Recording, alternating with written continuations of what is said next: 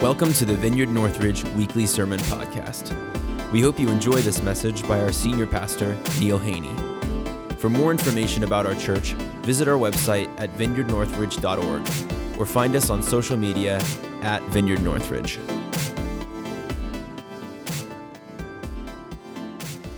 So Dennis and I, Dennis, kind of wave your hand back here for those who don't know you. Dennis is the other preacher. I preach one week, he preaches the next, so we alternate like that. And it's been a really good, that's me, Senior Pastor Neil Haney. For those of you who don't know, I'm not just some old guy that just walked up here. I'm actually the pastor. But we're beginning a new series. We just finished an 18-week series, the longest series I've ever been involved with, but it was wonderful. But we're beginning a new series that we're calling Identity, Intimacy, and Destiny. And so I'm super excited to kind of do the introductory sermon to this series this morning because we're going somewhere as a church. We're not just meeting on Sunday mornings and, okay, that's church and see you next week. And, we spend an hour and a half in our week, honoring the Lord and being together. And then, the other 166 and a half hours, well, half of that sleeping, but then the rest of it, we're just kind of doing our thing. No, we're a church on a mission, we're fulfilling God's vision. And, one thing I'll mention, talking about being old, I will turn 63 on the 30th. Lily, my daughter-in-law, who just had our grandbaby, will turn 26 on my birthday, because it's her birthday too, so we share a common birthday. But on my birthday, on my 63rd birthday, I will also celebrate 25 years as senior pastor of this church. That's just mind-blowing to me. And I will tell you that the first couple of years that I was senior pastor, when Phil Shank, who was our senior pastor before me, many of you know him, moved on to the mission field, I was in a state of panic for 2 solid years. I had no idea what I was doing. I had no idea where we were going or how to get there. And, I was living in constant anxiety and because I just didn't have a clue. And I didn't want, I was hoping no one would find out. I can tell you that, 25 years later, it's okay to say that, right? Because hopefully I've learned some stuff. And I believe I have, but I really believe that God is taking us somewhere. And so what I believe in my heart is that it's as we understand our identity, as we begin or as we continue to cultivate intimacy with our Lord Jesus Christ, the Father, the Spirit, as we cultivate that relationship and intimacy, and as we understand our destiny, both as a church and individually, those are kind of like the foundational stones to build on in terms of where we're going and where we end up. And so I just believe that as Dennis and I talk about these 3 foundational stones of understanding who we are in Christ, understanding who He is and how to pursue Him with all our hearts and get grounded in our relationship with Him, in intimacy, deep intimacy. And then we understand our destiny, where God has taken us as individuals, in our own ministries, in our lives, and where He's taken us corporately as a church. Then we'll be able to pursue all that God has for us as a people, as individuals, and as a corporate body. Does that make sense? All right. So this morning, I want to start with a story, a joke that you guys may have heard, and this I promise this is better than normal. Okay. Usually my jokes are pretty lame. I understand that. I am a dad and a grandpa, so they get worse, I guess, as you get older. I mean, grandpa jokes are worse than dad jokes, right? Anyway, this is a good joke. So, but it has a point. It has a point. So there's this fellow that, there are 2 guys actually that work together at this office, and one of them was extremely I know this is not politically correct to say, but he was very henpecked. His wife just dominated his life. She bossed him around, pushed him around. She wore the pants and the wife beater shirt, for in the family. And and his friend was just like so, kind of broken up about this. He was like, dude, his friend would come to work and tell him stories about how she treated him. And so one day he was complaining about what was going on at home. And his friend said, well, dude, there's a conference this weekend on assertiveness. And I'm going to pay for you to go, and you and I are going to go to this conference and you're going to learn how to be assertive and not to let your wife push you around like that. He's like, well, I don't know. I mean, I probably need to check with her. He's like, no, we're going. You just tell her you're going fishing or hunting or something, and you go to this conference with me. So he said, all right, yeah, okay, I'll go. So he goes to this conference, and he hears the first lecture, and he's starting to feel a little better, and the next speaker gets up, talks about assertiveness and how you don't let people push you around, and through the weekend, man, he just gets more and more bold and more, just fierce, and he feels this thing rise up inside of him. So he goes home Sunday night, walks in the door. His wife says, so how was your trip? He said, look. He said, for years, you have pushed me around, you have bossed me around, you have made my life miserable. And I just want you to know something. I wear the pants in this family. I decide what we do. From now on, I'm the boss around here. Do you understand that? And so, now it was Sunday night. He didn't see her all day Monday. He didn't see her all day Tuesday. On Wednesday, he could see her just a little bit out of this eye right here.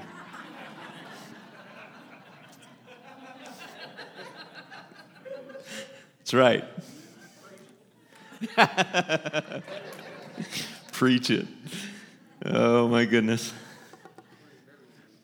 That guy had a shift in his worldview in a number of ways. And I want to talk about something in terms of the way we see reality, the way we understand who we are, because I want to talk about identity this morning. But in order to do that, I got to talk about the way we see ourselves and the world around us and our relationship with God and so forth. We've got to understand how we see ourselves and how we see the world, and in order to understand truly who we are.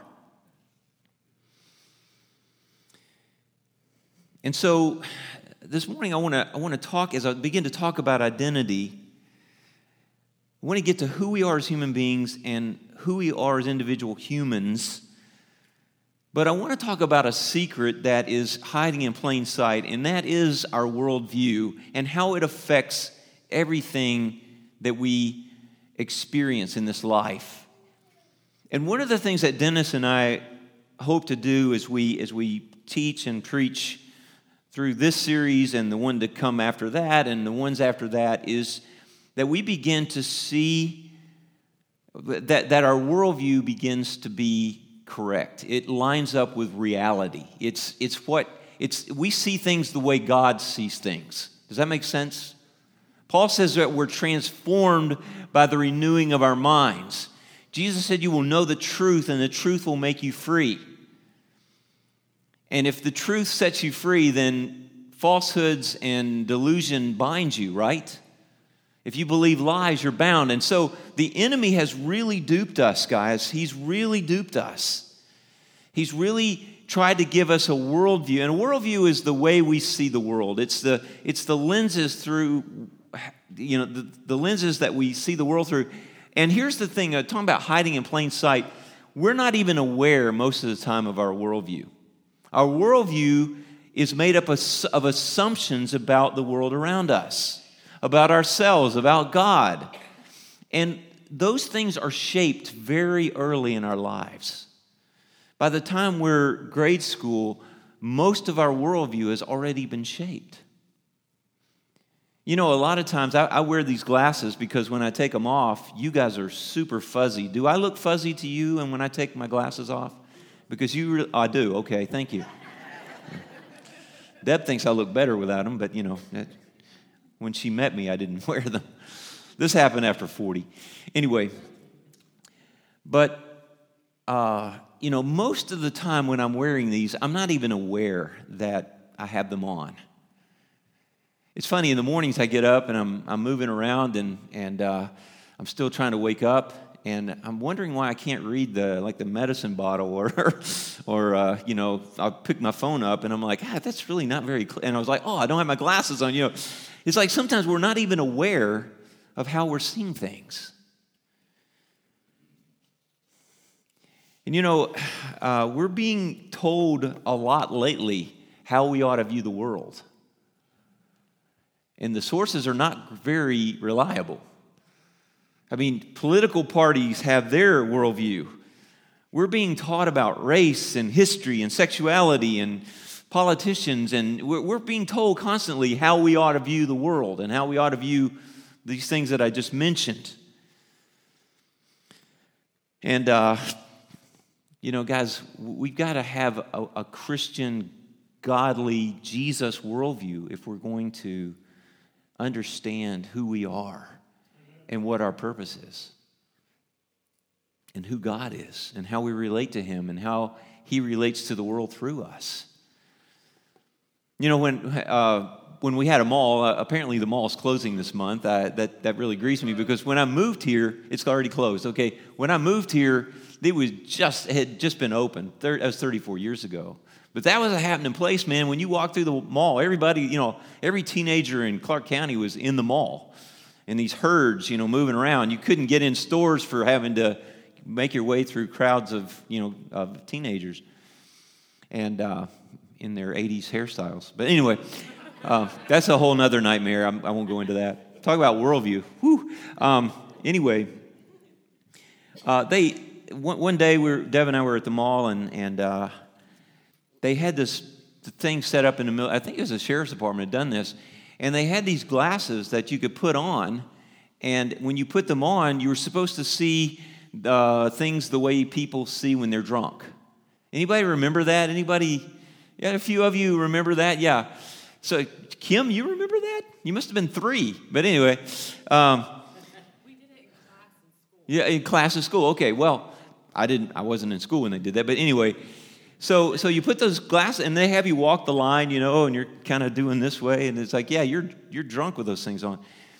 But, I was thinking as I was preparing this message this morning, what if, for Daisy, that Weston Lilly became very cruel and decided that they would just put a pair of these glasses on Daisy. That's her name, by the way. Yeah, my granddaughter. And Lily, Daisy, get it? We're going to have a whole bouquet before we're over. Yeah, anyway. So anyway, what if they somehow strapped that onto her head and she just grew up looking through those lenses? Wouldn't that be horrible? Would she see the world the way it looks or the way it is? Of course not. And that's the way worldview is. It's like we don't know what we don't know. We think we see reality. And yet, so often we don't. I have a story about this. I was thinking about someone with a distorted worldview. And when I was in seminary, 100 years ago,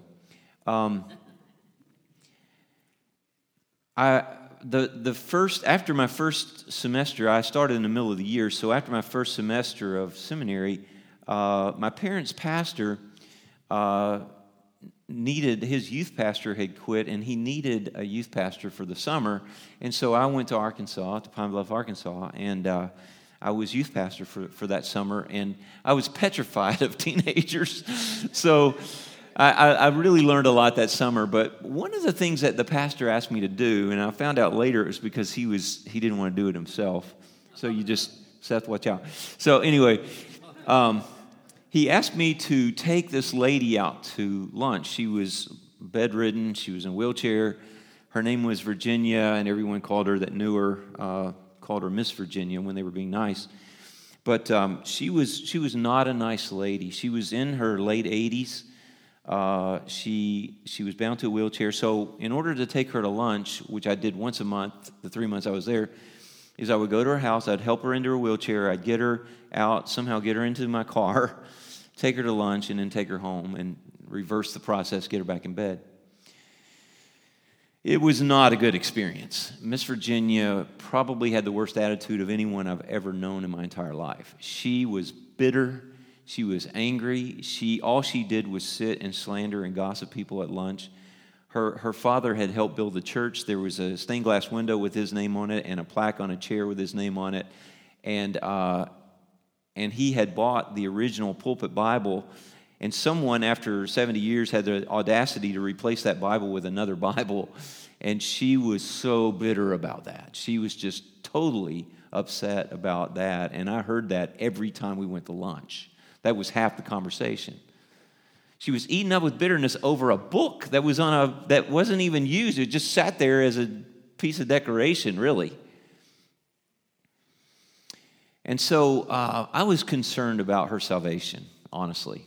And so I took her home the last time. It was, kind of mid-August, and I was only going to be there a couple more weeks. And took her home, got her back in bed after we'd had lunch. And I moved her wheelchair out of the way. I knelt down by her bed, and I said, Miss Virginia, I said, I gotta ask you a question, a really, really important question. And she said, okay. And I said, if you died tonight, do you know for certain that you would be with Jesus, that you would be in heaven? And she looked at me and she spat out the words, no one can know that. No one can know that. I said, Miss Virginia, I know that.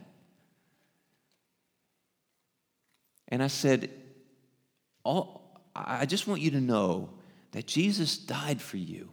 And all you have to do is ask him to forgive your sins, to come into your heart, to be your Lord and Savior. And you too, he'll come in and you can know that if you died tonight, you would be in heaven, that you would be with Jesus.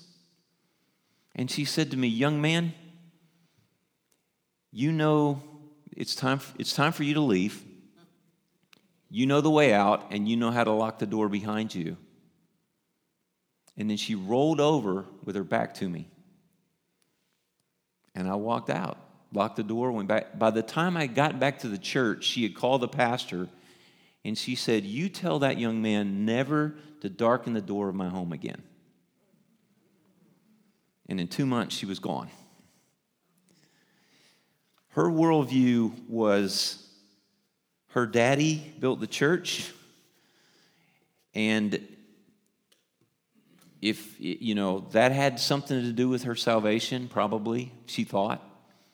But she had no idea what a relationship with Jesus was like, or that she could have assurance of salvation. Her worldview was that screwed up.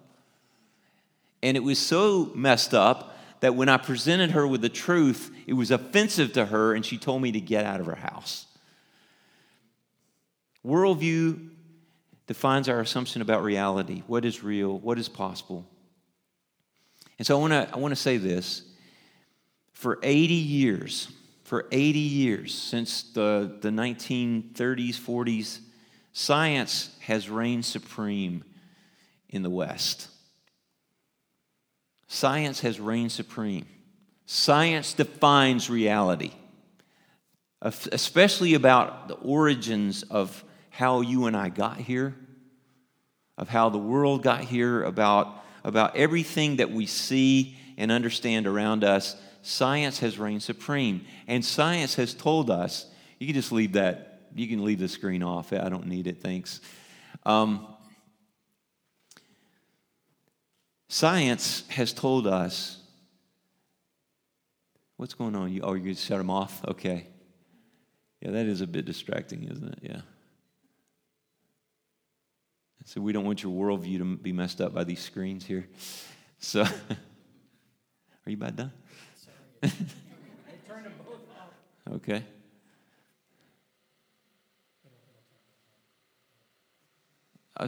Okay. Yeah. All right, so I was talking about science. Science has told us that what happened was that there was a proton molecule in a swamp, and lightning struck it.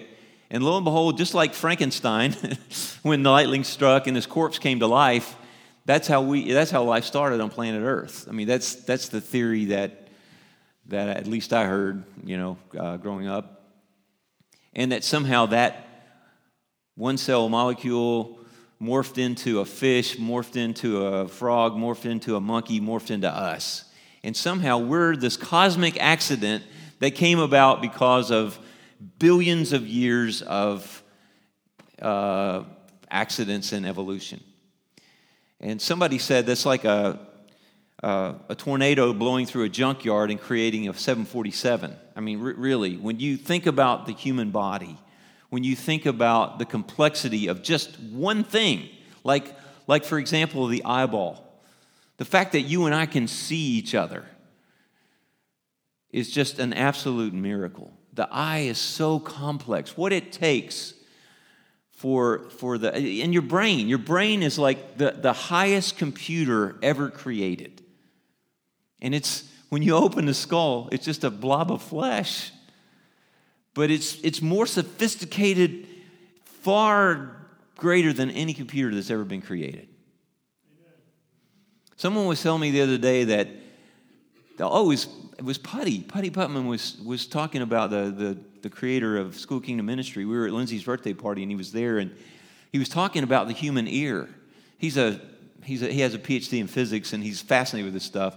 But he said all these curves and dips and valleys and bumps and everything that make up the outer part of our ears, he said the reason that they're designed like that is because not only can you hear sound, but because of the way that your ear is shaped, you actually know where that sound is coming from. So if you hear that, I know it's coming from over here. I know it's coming from down here. It's just the way God designed us. It's by design. But supposedly, we're just this cosmic accident.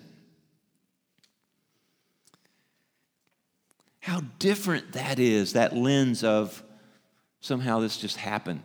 Big Bang from there, it's just like accident, and suddenly we're here.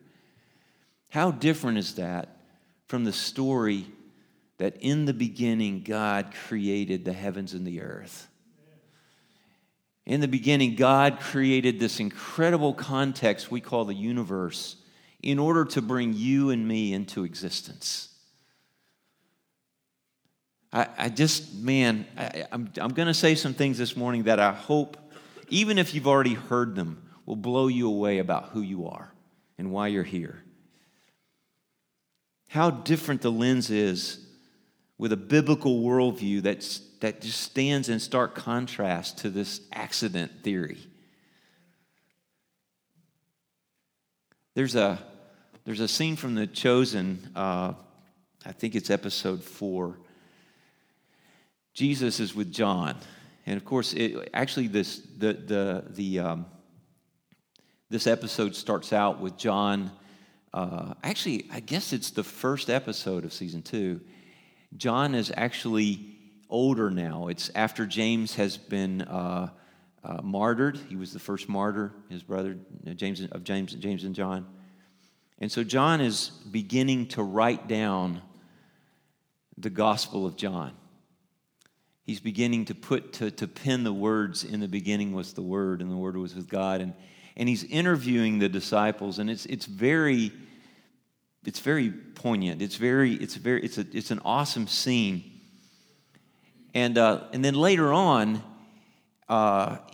it's back to when John is first with Jesus, and Jesus has just had to jump on James and John for wanting to call down fire on the Samaritans that threw rocks at him, and John is feeling pretty shameful about that whole thing because Jesus really calls him out about it, and so they're in Samaria still, and Jesus has been invited by the Samaritan priest to come and to the synagogue and to share the scripture for the morning.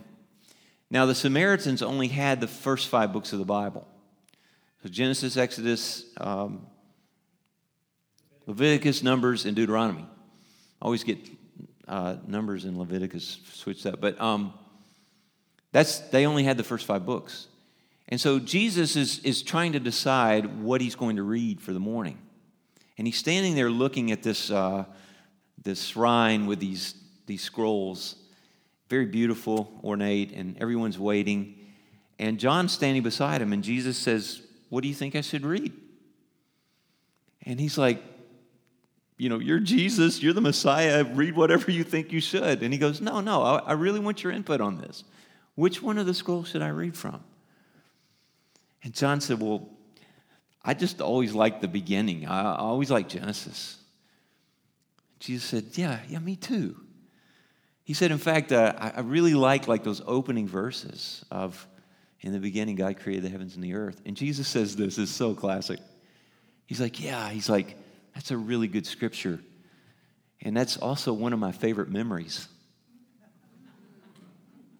Yeah. It's like, wow. And he just smiled at John, and John was just like staring at him with his mouth open.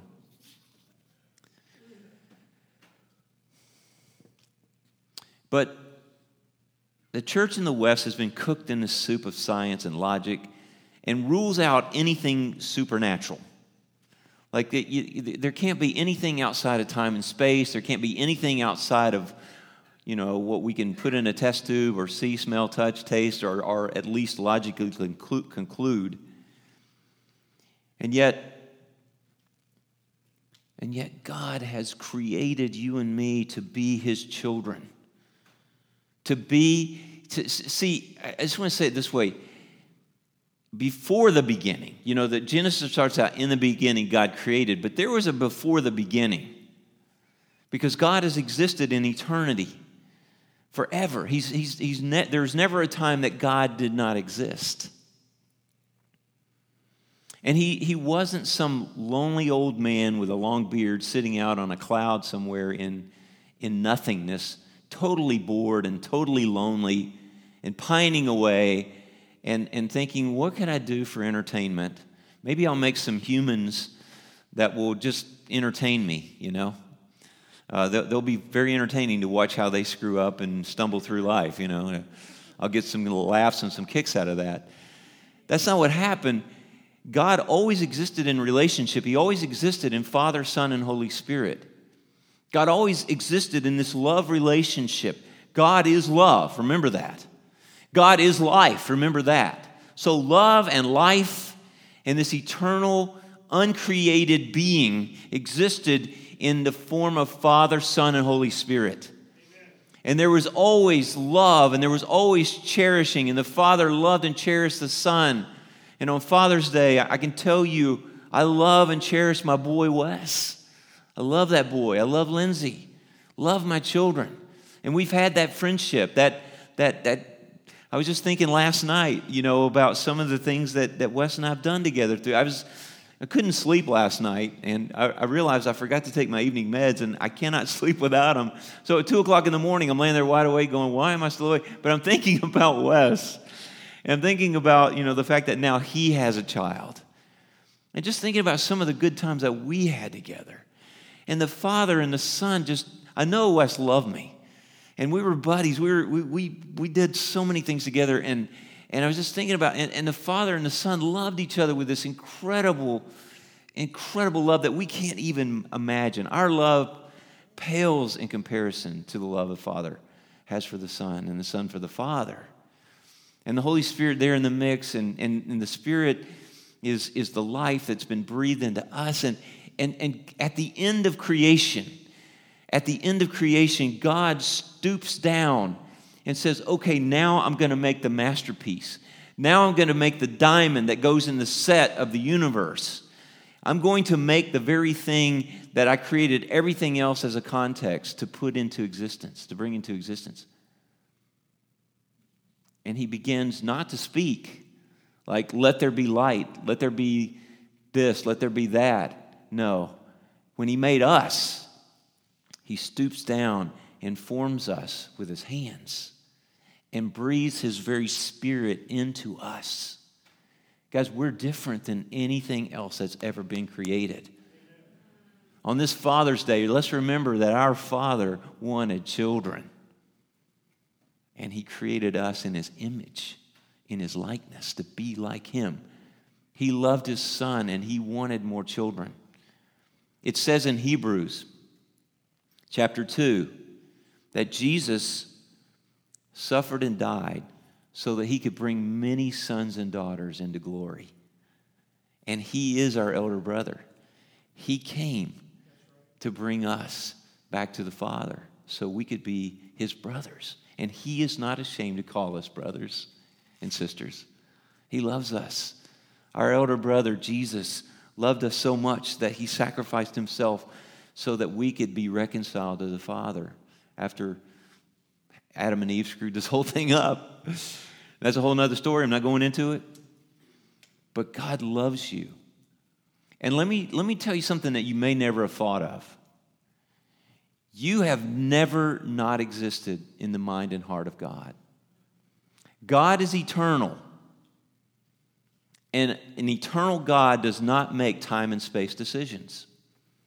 Jesus and the Son and the Father and the Spirit didn't wake up one day and the Father said, "Hey, Son and Spirit, I have an idea. Let's make these people, and they'll be our children."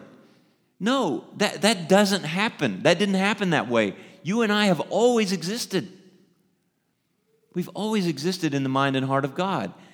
He just created time and space to bring us into existence.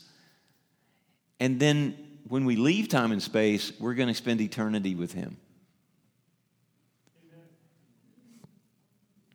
Why is that important? Why is that important?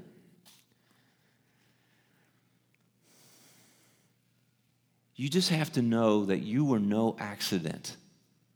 You were no second thought. In fact, I have a theory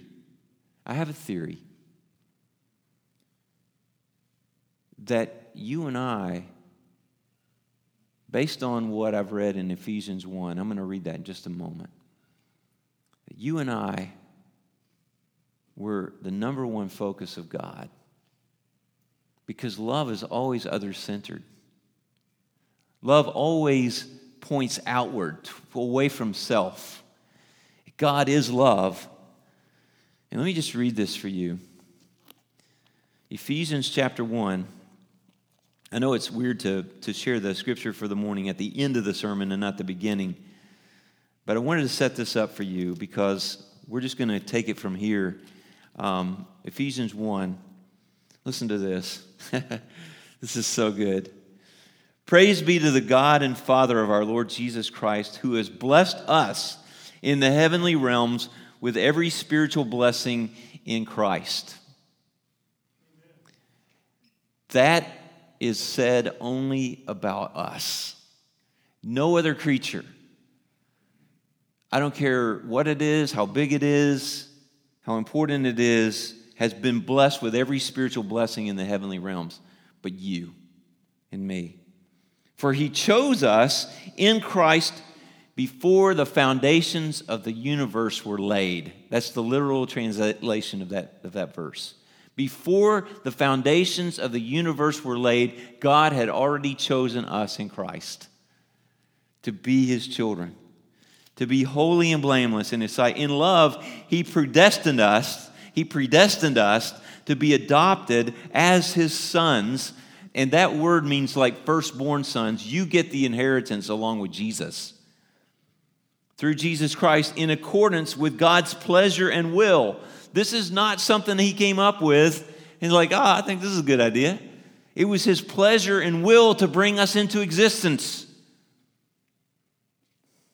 To the praise of His glorious grace, which He has freely given us in Christ.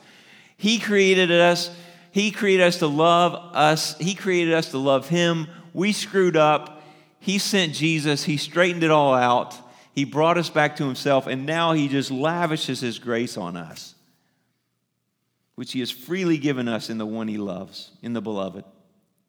In Christ, we have redemption through His blood, the forgiveness of our sins, in accordance with the riches of God's grace that He has lavished on us in all wisdom and understanding. Guys, nothing has been a surprise to God. There was never a time that we weren't in His heart and mind. You and I are the greatest things that have ever been created. Now, I don't want us to, get the big head about that. But do you know that God says throughout His Word, and especially in the New Testament, that God has created us to share His glory with us?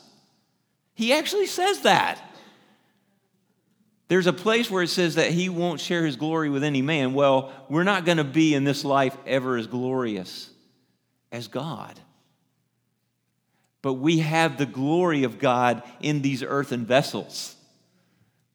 Look it up. 2 Corinthians 4. We have this treasure of the Holy Spirit, the presence of God in these earthen vessels. God has put Himself inside of us. Read John 14. Father, Son, and Spirit live inside of us. And what we've been talking about for the last 18 weeks is that God wants to display His glory through us. And it says in 2 Corinthians 3 that as we behold Him, and we're going to be talking about intimacy. That's the second in July we get into intimacy with Christ. As we behold Him with unveiled faces, we are being transformed from one degree of glory to another. Amen. You and I. It says in 1 John, I believe it's chapter 3, that we don't know what we will be like, but we will be like Him. When we see Him face to face, we will be just like Jesus. Are you kidding me? Father, Son, Holy Spirit, and us in the family. Guys, Peter, the apostle I talked about last time I spoke, how he messed up and how God redeemed him, how he died, and Jesus brought him back into a place of prominence and leadership as one of the apostles. In his second letter to the churches, he says, we are now participants in His divine nature through the promises of His Word. We participate in Jesus' divine nature. You and I are not God, but we possess God, and He possesses us, and we are now children in His family. Man, that is mind-blowing stuff. I know it's like, again, going back to worldview and assumptions, we wear these glasses and, yes, I'm a child of God, I'm a child of God, I'm a child. When you start really thinking about that you're a child of the Creator of the entire universe, and that you're going to share in His glory and participate in His divine nature and be just like the Son when we get to heaven. When we see Him face to face, it'll be more like looking in a mirror. We don't know what we'll be like, but we know we'll be like Him. Wow, really? Like the Son of God, the Creator, the one who participated and created the universe, we're going to be like Him? Yeah. We're going to share in His glory? Yes. Romans 8 says that we're going to be co-heirs with Christ. Co-heirs with Christ, who has inherited everything. Guys, you are incredible. C.S. Lewis said it this way, and I'm going to close, I think, with this. C.S. Lewis said this. There's a sermon. It's the first sermon. It was a series of sermons in a book called The Weight of Glory. And the first sermon in the first chapter is called The Weight of Glory. And it talks about heaven, and it talks about why we were created, and it talks about what we can expect heaven to be like. And the last thing it says, as C.S. Lewis wraps up the sermon, he says this: you and I have never met a mere mortal. When we meet each other, when we greet each other, when we interact with each other, when we play with each other and work with each other, and we are interacting with creatures that if we could see them in their future state would be a horror so unbelievable that you would only see something like that in a nightmare, talking about those who don't go to heaven. Or a creature so glorious, so divine that you would be tempted to bow down and worship, talking about the heirs of God, the co-heirs of Christ, those who will be in heaven, those who will inhabit the new earth, I should say. And he says, it is with immortals that we joke with and play with and mistreat and interact with on a daily basis. And we should never take that for granted. He says, I believe that you can think too much about the weight of your own glory, but I don't believe it's possible to think too much about the weight of the glory of those that you interact with every day. You and I are immortal, eternal creatures, created in the image of God. And we have a destiny that if we could see it, we wouldn't believe it. And guys, we're just going to unpack this. Next week, Dennis is going to talk more about identity. And then we're going to talk about the intimacy that we can have with Jesus, with the Father and the Spirit. And then we're going to talk about what we were created for and where God wants to take us as immortal creatures, as sons and daughters of the living God who are immortal and who carry the glory of God within us.